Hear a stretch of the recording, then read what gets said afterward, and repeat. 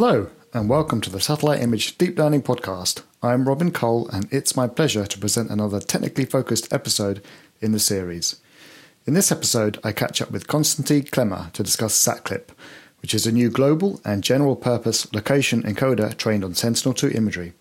Our conversation covered the training of encoders such as CLIP and discussed the implications for downstream applications. I hope you enjoy this episode. Hi, Konstantin. Welcome to the podcast. Thanks for having me. Fantastic. Why don't you get the ball rolling and tell us where you work and what you do? Right. So my name is Konstantin Klemmer. I'm a postdoctoral researcher at Microsoft Research New England in Boston, Massachusetts. And I have a PhD in computer science. I have a master's in civil engineering. I have an undergrad in economics, and throughout my research career, I've been quite an interdisciplinary researcher. Mm-hmm. But what my academic journey has in common is that I've always been very excited about geospatial data. Right. That starting with kind of more business analytics, focused on problems like car sharing and bike sharing, which originally got me into this in my undergrad. Then proceeded with that kind of line of work during my master's, and in my PhD I moved more and more into machine learning, specifically for geospatial data, and that's what I do now. And recently I've been very excited about I guess what is colloquially referred to as foundation models, so large neural network models that are trained on big data without labels, right? So which is something we have a lot in the geospace. If you think about the kind of vast amounts of satellite imagery, for example, that exists, usually they're not labeled, right? It's just a satellite image. There's no kind of further information we have. Like, I don't know, is there a power plant on this image? We don't necessarily have that information. Often that requires kind of careful hand labeling. But there's still a lot we can learn from the unlabeled data. And this is what I'm excited about currently. Out of curiosity, was the fact that there's lots of unlabeled data part of the attraction for geospatial, or did you? No, not originally.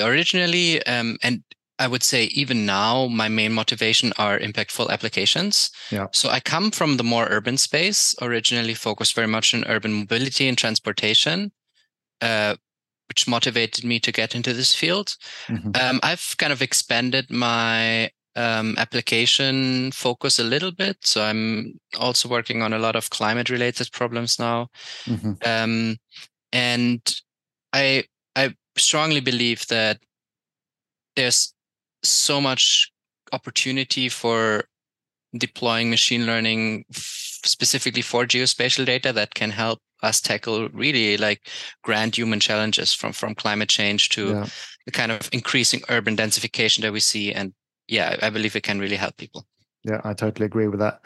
Talking of foundational models, that brings us on to the topic of this conversation, SatCLIP. This is a paper that you've been involved in. Do you mind giving us a bit of an introduction to SatCLIP? Yeah, for sure. First, let me shout out my amazing co-authors. So this paper is written together with Mark Russwurm, who's an assistant professor at Wageningen University, Esther Rolf, who's a postdoc here in Boston at Harvard, and then two of my Microsoft colleagues, Lester Mackey, who's also with me in the New England lab, and Caleb Robinson, who is at the Air for Good lab in Redmond. Right. Let me start to explain the paper by talking about a different paper that kind of very much motivated this, and that is the original CLIP paper. So SatCLIP already has CLIP in the title, and CLIP is a paper that was written by OpenAI, and it's not something that necessarily people in the general public have heard about, even though they've probably used it. So let me explain that quickly. What CLIP does is basically trying to translate in neural network space, in neural network terms, between image and text modalities. So think about a large data set of images with corresponding text, right? So you might have an image of a shepherd dog, and then the text description says this is a German shepherd in a green meadow, something like that. So you have like a very large data set, hundreds of thousands of images with corresponding texts. And the idea of CLIP is to train a neural network to learn kind of a joint embedding that allows neural network models to translate from one modality to another. And the way this is achieved in neural network terms, again, is to feed your image through an image encoder. So go from the image space, so width, height, and then 3 RGB channels, to some embedding space, let's say 512 characters, and do the same for the corresponding text, right? So go from the text sequence or the token space to the same 512 length embedding space. Now you have image embeddings and text embeddings, and you have a large batch, let's say 1,000 images and 1,000 texts. What you then do is you randomly kind of shuffle those around. So you have randomly shuffled images and randomly shuffled text embeddings. And then the learning objective for the neural network is to match the correct image with the correct text embedding. If you do this for a long time and with lots of data, you will learn to align the embedding space, right? So you'll learn to align the image embedding with kind of the corresponding text. And in and of itself, this is not like super intuitive and not like super applicable to downstream tasks. And now I come to where people have actually interacted with this. OpenAI has used this CLIP model as a pre-training step, and then have used kind of the learned embeddings from CLIP to train image diffusion models. And we are all familiar with those because these are the DALL-E family of models, right? So DALL-E 2, for example, is powered in large parts by these by this CLIP pre-training and by these CLIP embeddings. And that makes perfect sense, right? Because what DALL-E does is exactly the same. You enter a text prompt and it translates that into an synthesized image. Okay, so far for CLIP. Now, what is SatCLIP? It's SatCLIP. We kind of change. We have the same idea, but we change two things. First, we go from natural RGB images to satellite images. So these are multispectral 13-channel Sentinel-1 satellite images. Sentinel-2, which is one of the ESA missions, European Space Agency. And we also don't have corresponding texts to go with these images. We have corresponding locations, right? So these are just simply the latitude, longitude coordinates of the image centroid on the globe, on the sphere of our planet. But then we try to do the same thing. We embed the images in an image embedding. We embed the locations in a location embedding, and we try to match the correct image with the correct location embedding. Now, the idea here again is to translate between this kind of location and image space. And I think an intuition for how the models go about this is kind of twofold. First, for the image embedding will try to capture features within the image that make it very unique to a specific location.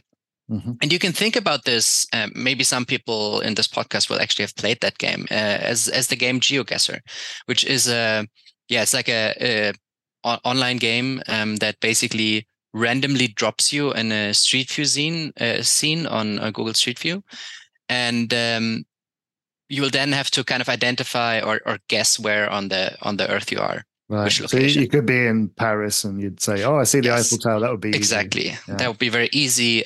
Or you see like a street sign in a specific language, and you're like, "Oh yeah, this is I don't know Japanese letters. I'm probably in Japan." Yeah. So the image encoder will kind of try to identify features that are unique to a given location. And now think about this the other way around, from a locations perspective.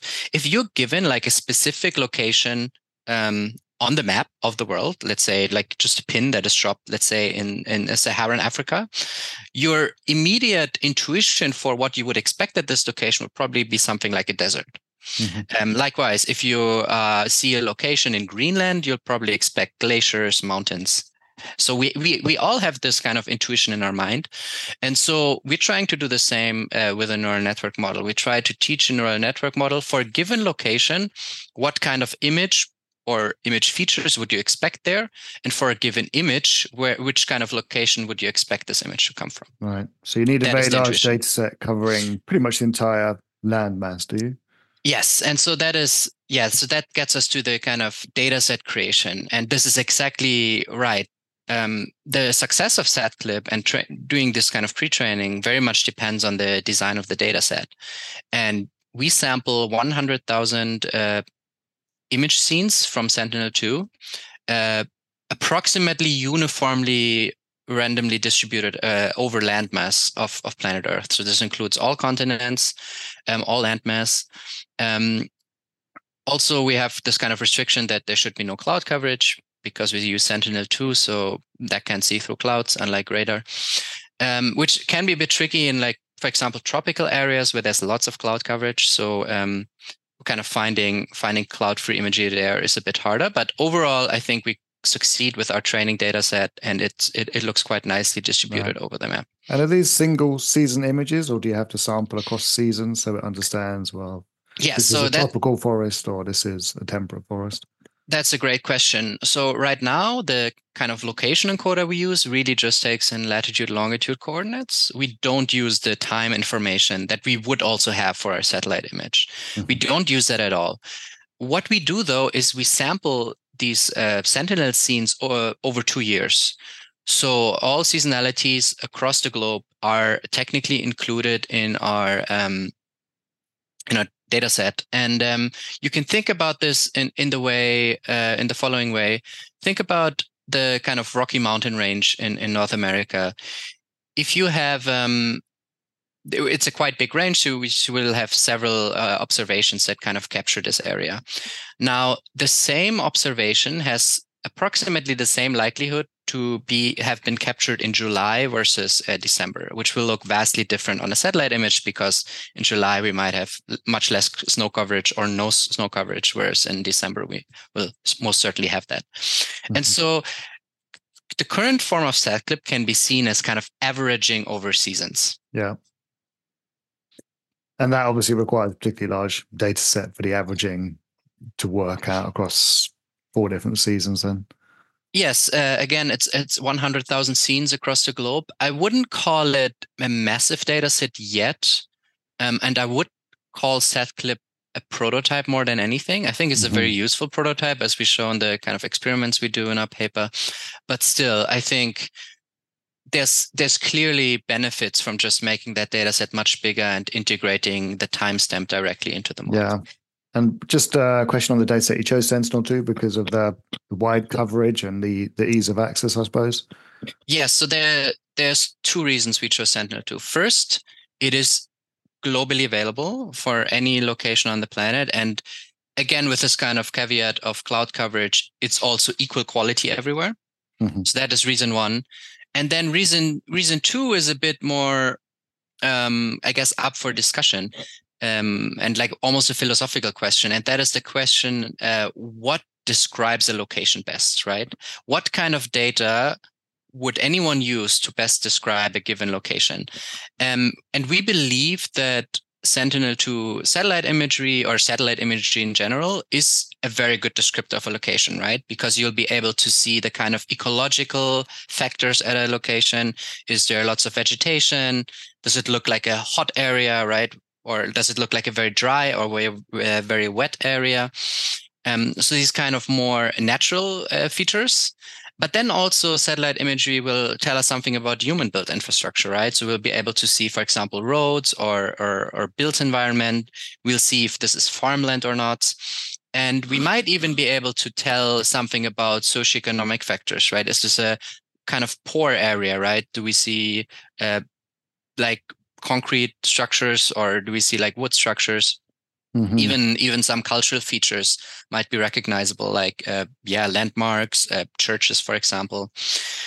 But I think this question, like what is the best data to describe a location, is very much up in the air. And it's also not the case that you have to choose one data set, right? I think future iterations of these kind of models will most certainly be multi-model and combine different data sources. Right. Fascinating. So once you've trained the model, you then can create these basically representations of any location on Earth. You just input a lat and long. Is that right? That's right. So the location encoder of the pre-trained SatCLIP model takes in raw lat long coordinates on the whole planet, and it will return a embedding that is 265 characters long in our case that will describe that location. Now, I say we can generate that for the whole planet, which is true, but it's not necessarily meaningful for the whole planet.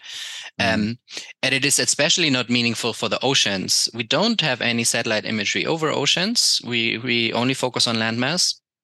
Also, it would be very hard to tell apart to localize to satellite images of an ocean. It's not very information rich. And so while we can generate embeddings over oceans, these are meaningless. They're basically just default back to the kind of random initialization of the neural network. Out of curiosity, have you tried visualizing these embeddings to see if they correlate? Yes, especially in the appendix of our paper. Let me quickly look which figure in the appendix it is. But we have a figure like that in the appendix of our paper. And I think it also shows kind of both the meaningful embeddings over landmass and the embeddings that are over oceans. Okay. Fantastic. So it's got figure 8 in the appendix. Essentially, given any geospatial data set with lat long as one of its features, we can then add these embeddings as additional features and then train for downstream tasks. Is that right? Yeah, that is right. So the idea here is the following. The embeddings can basically replace image features. That is our intuition. Now, if you already have a downstream task, like let's say, I don't know, population density estimation from satellite imagery, if you already have the satellite images or already have like a pre-trained model that can analyze them, SatCLIP embeddings will most likely not be better. However, in cases where you're resource constrained, you don't have the capacity to download large chunks of satellite data or to, train these very intense vision transformers or CNN models that will then extract features from these raw satellite images. In these kind of resource sparse environments, SatCLIP embeddings are particularly useful. And this kind of line of work is already exists, and I want to also shout out here work of my co-author Esther, who has kind of worked on this in the past, and they've developed the Mosaics model, which tries to do something similar. They basically also extract features from satellite images without you actually having to download any satellite imagery. Right. And at a high level, what's the sort of main difference between SatCLIP and Mosaics? All right. So Mosaics, I think, at least in my intuition, can be best seen as a database. So the kind of input is the same. You only put in a latitude longitude coordinate, and you will give in return, I think, feature vector of length 4000 or something like that. Yeah. What Mosaics does is, for any given input location, it looks up the nearest available satellite image, and then it extracts random convolutional features. So these are random features from an untrained CNN. So there's no kind of pre-training happening, which is one of the key differences to SatCLIP. Yeah. And as I said, the embedding, Mosaics embedding is, I think, 4,000 characters long, at least the ones we used. And so it's kind of much bigger than SatCLIP embeddings. Okay. And do you think there's any sort of compromise there if you have a smaller embedding that you have less rich information in it, or it's not really? So there is, I don't think there's a compromise we didn't investigate that much for the kind of different size of the embeddings, but there is a key difference between Mosaics and SatCLIP, and then that is SatCLIP is basically, since it's trained on 100,000 images, if the location that is plugged into a pre-trained SatCLIP location encoder is not one that is available in the training set, which obviously most locations aren't if we only choose 100,000. The SatCLIP basically returns location embeddings that are interpolations of the image features of the nearest locations available. Now, Mosaics doesn't do any interpolation, right? It basically just queries the nearest available image and returns features for that. And so Mosaics will be able to provide much more fine-grained features, and it will not do any kind of smoothing. SatCLIP, it does interpolate over space, and so we can also see that in the visualizations in our paper, kind of creates a somewhat smooth surface, whereas mosaics are very, very fine-grained features that are very different for a given location. And so what that means for applications is that if your applications are on a more larger global scale, what we find in our paper is that we outperform mosaics quite handsomely. If the kind of task is much more restricted to like a specific area, it might look differently, and mosaics might be the better choice. And presumably you could also combine them both. Yes, so we did try that a little bit. We didn't go super much into detail because our first experiments just showed that this didn't work at all. But yeah, so table 5 in the appendix of our paper does kind of a little investigation where we combine different embeddings that exist and see if they together improve performance, which we don't find. But then again, we didn't investigate this very thoroughly. Yeah, fantastic. And what's the future then? I mean, you've described 2 different approaches to creating embeddings: pre-training, not pre-training. Yeah. Obviously, Sentinel-2 at the moment. What's the future then? Different modalities, different techniques, do you think? Yeah, so the future is, I think, wide open, which makes this, I think, a very exciting research field. So first of all, I think the way we do these kind of location encoders can be adapted, right? So I just said that we just use latitude, longitude as inputs. I think very intuitively, the next step would be to also include the timestamp. So you can kind of query a location embedding at a given location and point in time. Yeah. This is, I think, the next clear step, but also kind of changing the architectures of the location encoders, making them bigger, allowing them to basically integrate more location knowledge is kind of, these are clear next steps. And then, like you mentioned, the training data is the other, I think, big open question. We use Sentinel-2. We think it's great, but I think multimodal is also the way to go here.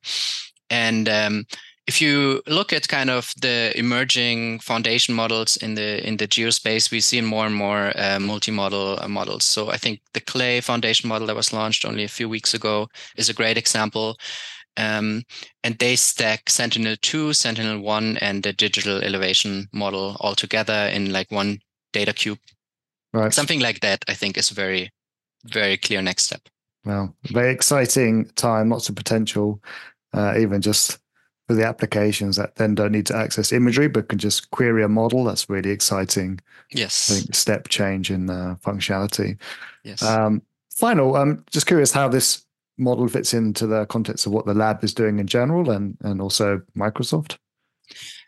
Right. So I'm a postdoc at Microsoft, which means I have like ultimate research flexibility and independence. So this does not necessarily fit in super well within my lab, though I will say there is one of my co-authors, Lester Mackey at MSR New England, is very much looking in different Earth science projects as well. So he's a project on subseasonal forecasting that is somewhat related to this. I think also the kind of interesting statistical properties of geospatial data are something that is very interesting to the kind of more statistical machine learning side of Microsoft. Yeah, I guess the keyword here is just the kind of autocorrelation that is very apparent in all sorts of geospatial data and how to best use that in neural network models. And the kind of the CLIP objective that we use very much makes use of that, right? So the intuition is, nearby satellite images will look quite similar, whereas far away ones will look very different. Yeah. Yeah. And but then I will say, I think the SatCLIP work is very much of interest to other parts of the organization, and I think especially also to the machine learning, AI for Good lab in Redmond, where Caleb Robinson is from. They're doing a lot of work on remote sensing and geospatial machine learning, and this just falls right in there. Fantastic. And of course, the paper's on arXiv, the code is on GitHub, so check them out. If people want to follow along the updates, LinkedIn, is that the right place for people to follow you? Yeah, LinkedIn or Twitter or X, how it's now called, I think, are places where I will post updates. Yeah. And my website. I have a website too. Okay, fantastic. Well, once again, thanks for joining me today. Fascinating conversation. I look forward to hearing future updates. Thank you so much. Thanks for having me, and hope people enjoyed this.